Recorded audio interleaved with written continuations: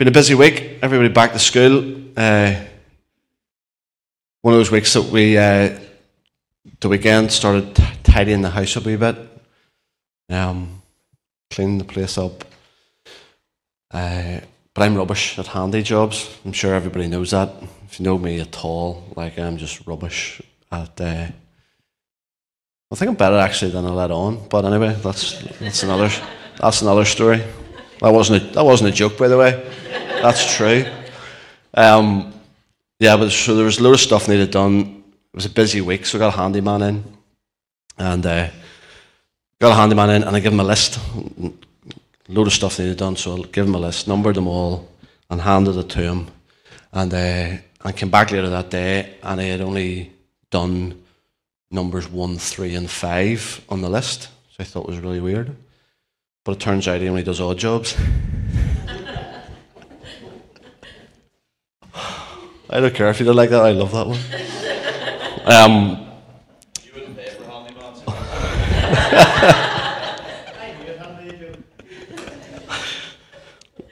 And Neville only charges tea and coffee.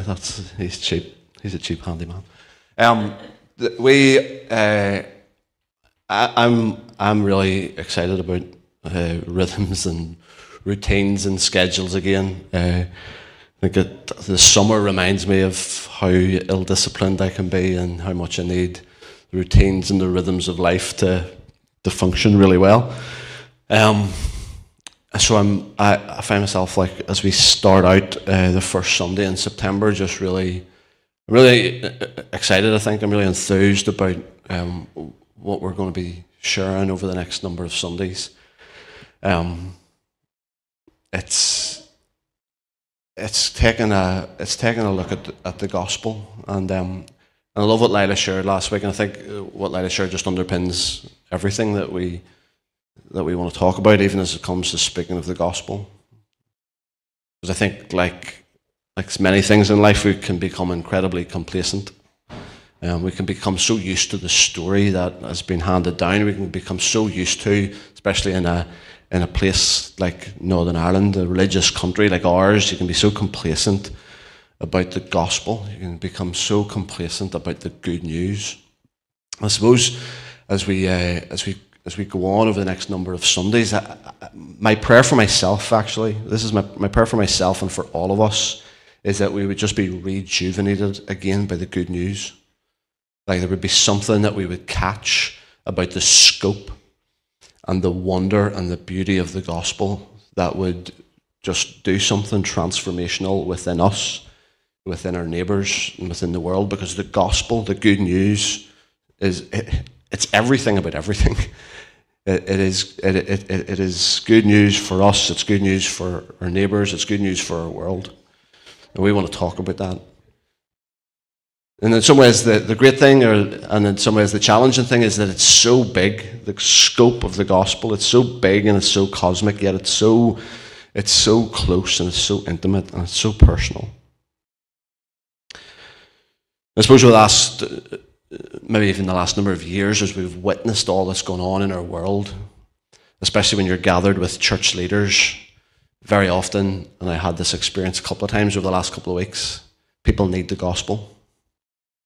And I wholeheartedly believe that. I'd say yes to that, we do. Sometimes as the conversation goes on, you realise that maybe I'm not sure that we always mean exactly the same thing. And so we're going to talk lots about the good news. So I'll be encouraging you over the next number of weeks that you would even just find yourself in the gospel. Just find yourself in wherever, take your pick. Just embed yourself in the gospel narratives, Matthew, Mark, Luke, and John. Because we'll go there and we'll pick up stories, we'll pick up how the good news of Jesus transforms, how it transforms people, how it transforms relationships, how it transforms the world. And that idea where I wanted to go this morning, I was telling Judith last night, I knew where I was going to go all week, and then last night felt like I just wanted to go back to Genesis 1 as we lay a bit of a foundation to go back to Genesis 1. And obviously I'll say stuff that you already know that is maybe repeating what we've said here before. But yesterday just found myself wanting, as we take on this task of being rejuvenated and being like captivated again with gratitude and thankfulness for this story, that we go back to the beginning. So I don't love that, because I really like my notes and sticking to it and sticking to what I've prepared. So maybe that's a bit of a get out clause in case I fall flat on my face this morning. So I have my new notebook and I have a Bible ready to go. Now, can I just make a public announcement that I cannot find my two Bibles, my NRSV and my NIV. And I'm really disappointed with that, but I have two notebooks that have went missing with them as well, and I'm really missing them. So if anybody happens to see, they were in a pile, two Bibles and two notebooks. Feels like the last couple of weeks have been missing a limb, but so if anybody happens to see them, or anybody stole them, and you want to just like set them back, I'll not, there'll be no judgment. Genesis chapter 1, you'll be familiar if you want to follow. In the beginning, God created the heavens and the earth. We talked a wee bit about this in our midweeks last number of months back. The earth was formless and empty, and darkness was over the surface of the deep. And the Spirit of God was hovering over the waters. So I want us just to consider that for a moment. In the very beginning, darkness covered the surface of the deep. And there's a word that we talked about in our midweeks. The Hebrew word for formless was tohu, T-O-H-U-W. Tohu, it was formless. But its meaning meant desolation. Desolation, despair, all of that, all of those type of words. That's what this tohu word means. So darkness is over the desolation. Darkness is over the emptiness.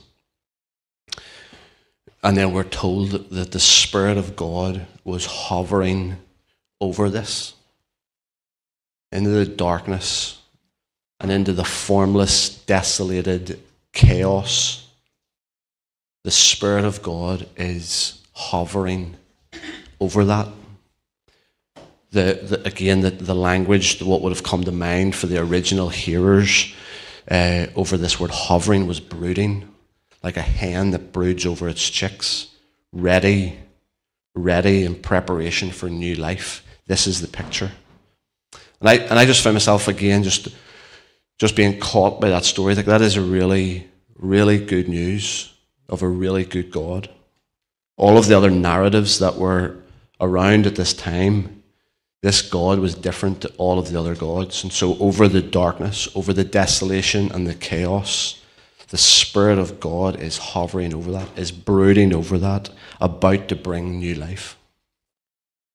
And I think that's why I wanted to start. That's why I wanted to ground this here this morning, is that's what it feels like, maybe in your personal worlds, or maybe as you witness what's going on in certain parts of the world, in certain places of war, in certain places of poverty.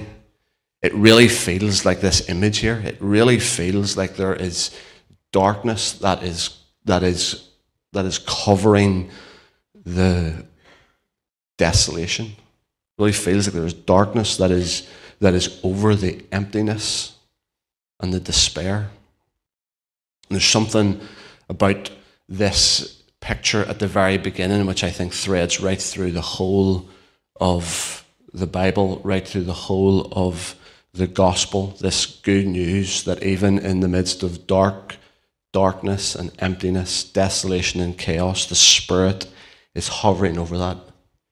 The Spirit is brooding over that, about to bring new life. And over all of that, God says, in verse 3 of Genesis 1, let there be light. And again, I think this is why I want to go here, because the people writing this is being penned. This story is being written by a people in exile. This is being written by a people who know what the darkness and the despair and the desolation looks like.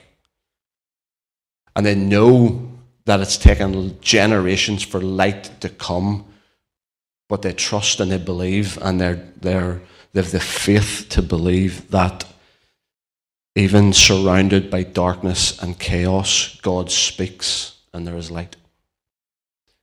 And I think that is, if we were to engage with so many of the stories in the gospel narratives, that is the story of many of the people that we'll encounter. That in a place of darkness, surrounded by chaos and desolation, God speaks and there is light, and it's good. That's good news. And we see how it's good news, and so it may take generations to come, as I've said, but in God's kingdom, darkness does not overcome. Light always breaks through. That is the story from the beginning, and I think it is at the heart of the gospel. It's at the heart of this good news story that has been entrusted to us, and so he speaks. And as I think of situations maybe in our own lives, as I think of situations that are going on across our world, there's longing for a word from God, longing that he would speak. He speaks because when he speaks, he brings light to darkness. When he speaks, he brings fullness to emptiness. And that's wherever you're from today, whatever situation you're in, whatever nation or community you represent, that is where I think we all find ourselves. And that's why I want to root all of what we're going to talk about over the next number of weeks in that.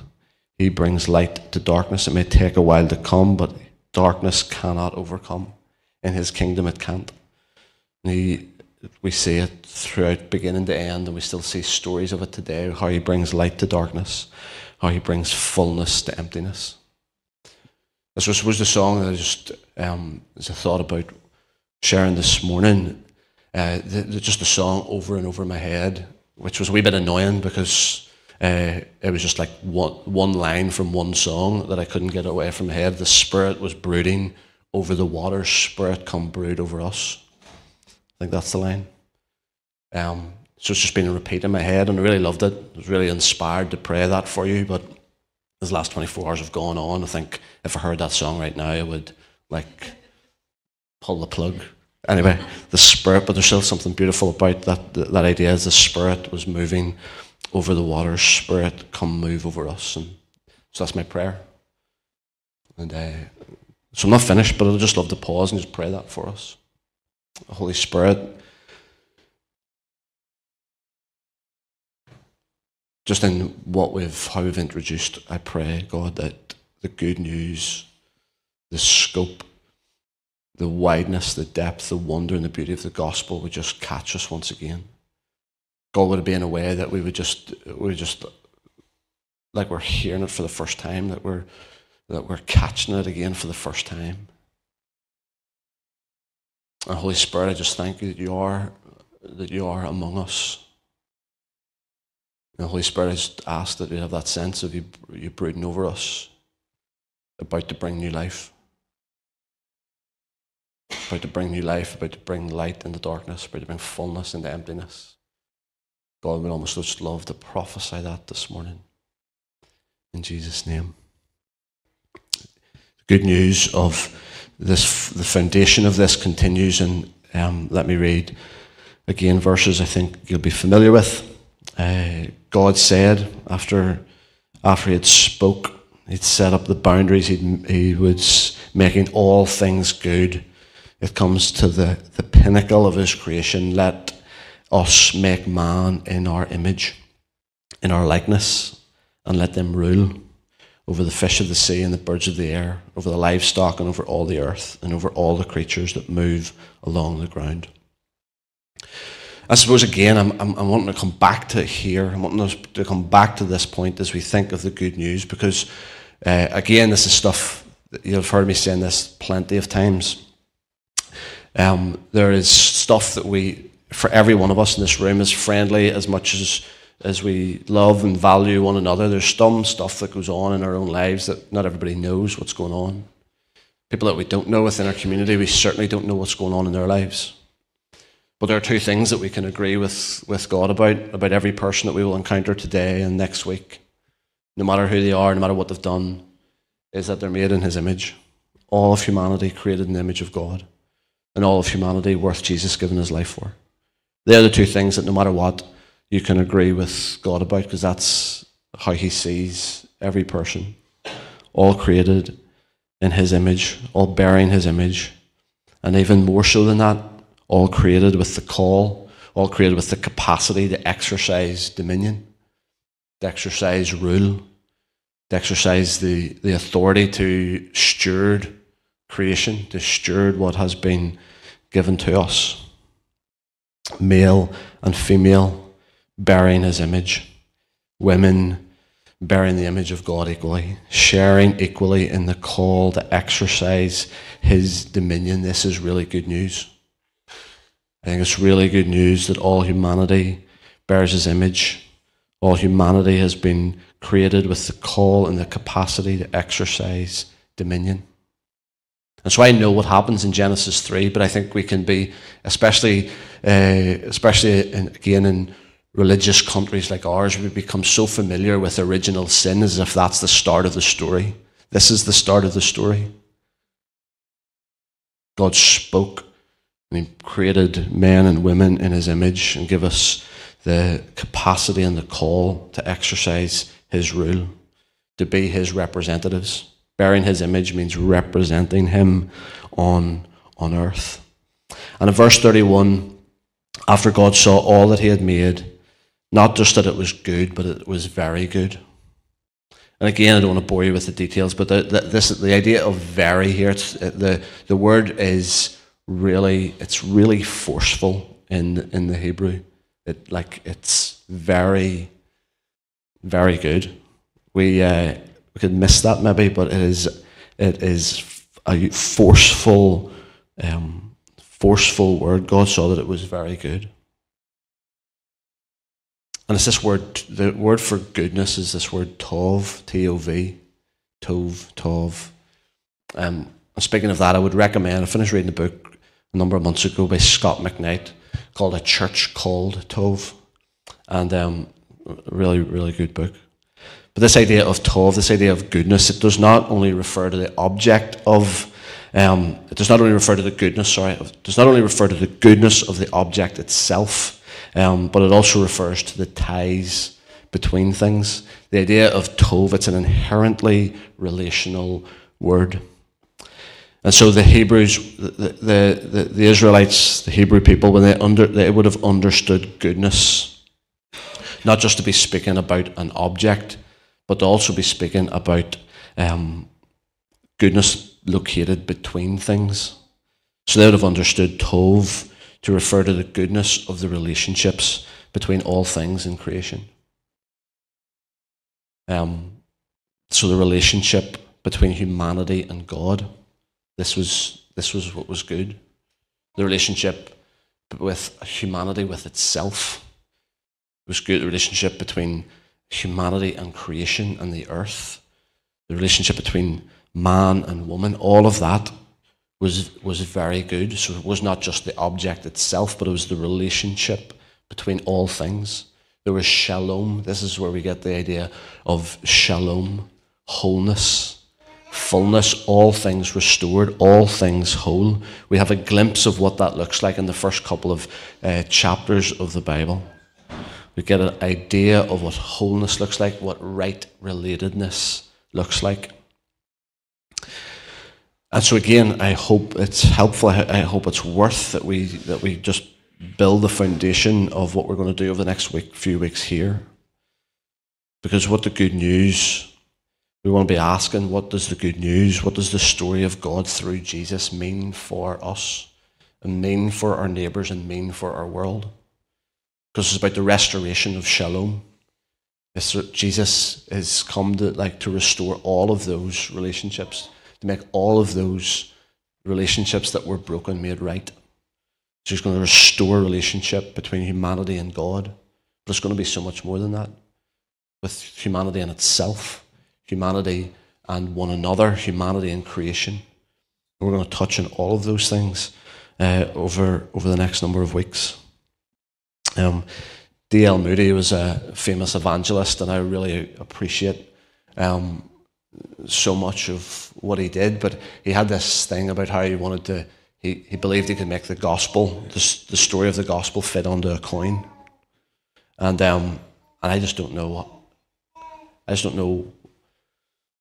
if that's possible. And I don't even think, I'm actually, maybe push it even further, I don't even think it's helpful to try and summarize it into a bite-sized statement, to try and summarize it into some sort of formula or some sort of 4-step program. I don't think a quick summary will get at it all. And so maybe there's a party that thinks, well, we could stand up here on this Sunday and talk about the gospel and then do something.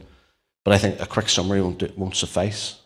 I don't know how long we're going to take in this, but I imagine it could be a long time, because a quick summary won't cover it. And as much as we've tried to put it into a nice little leaflet and a nice little 4 steps along the Roman road or whatever, I don't want to sound critical of that, but we've wanted to package it.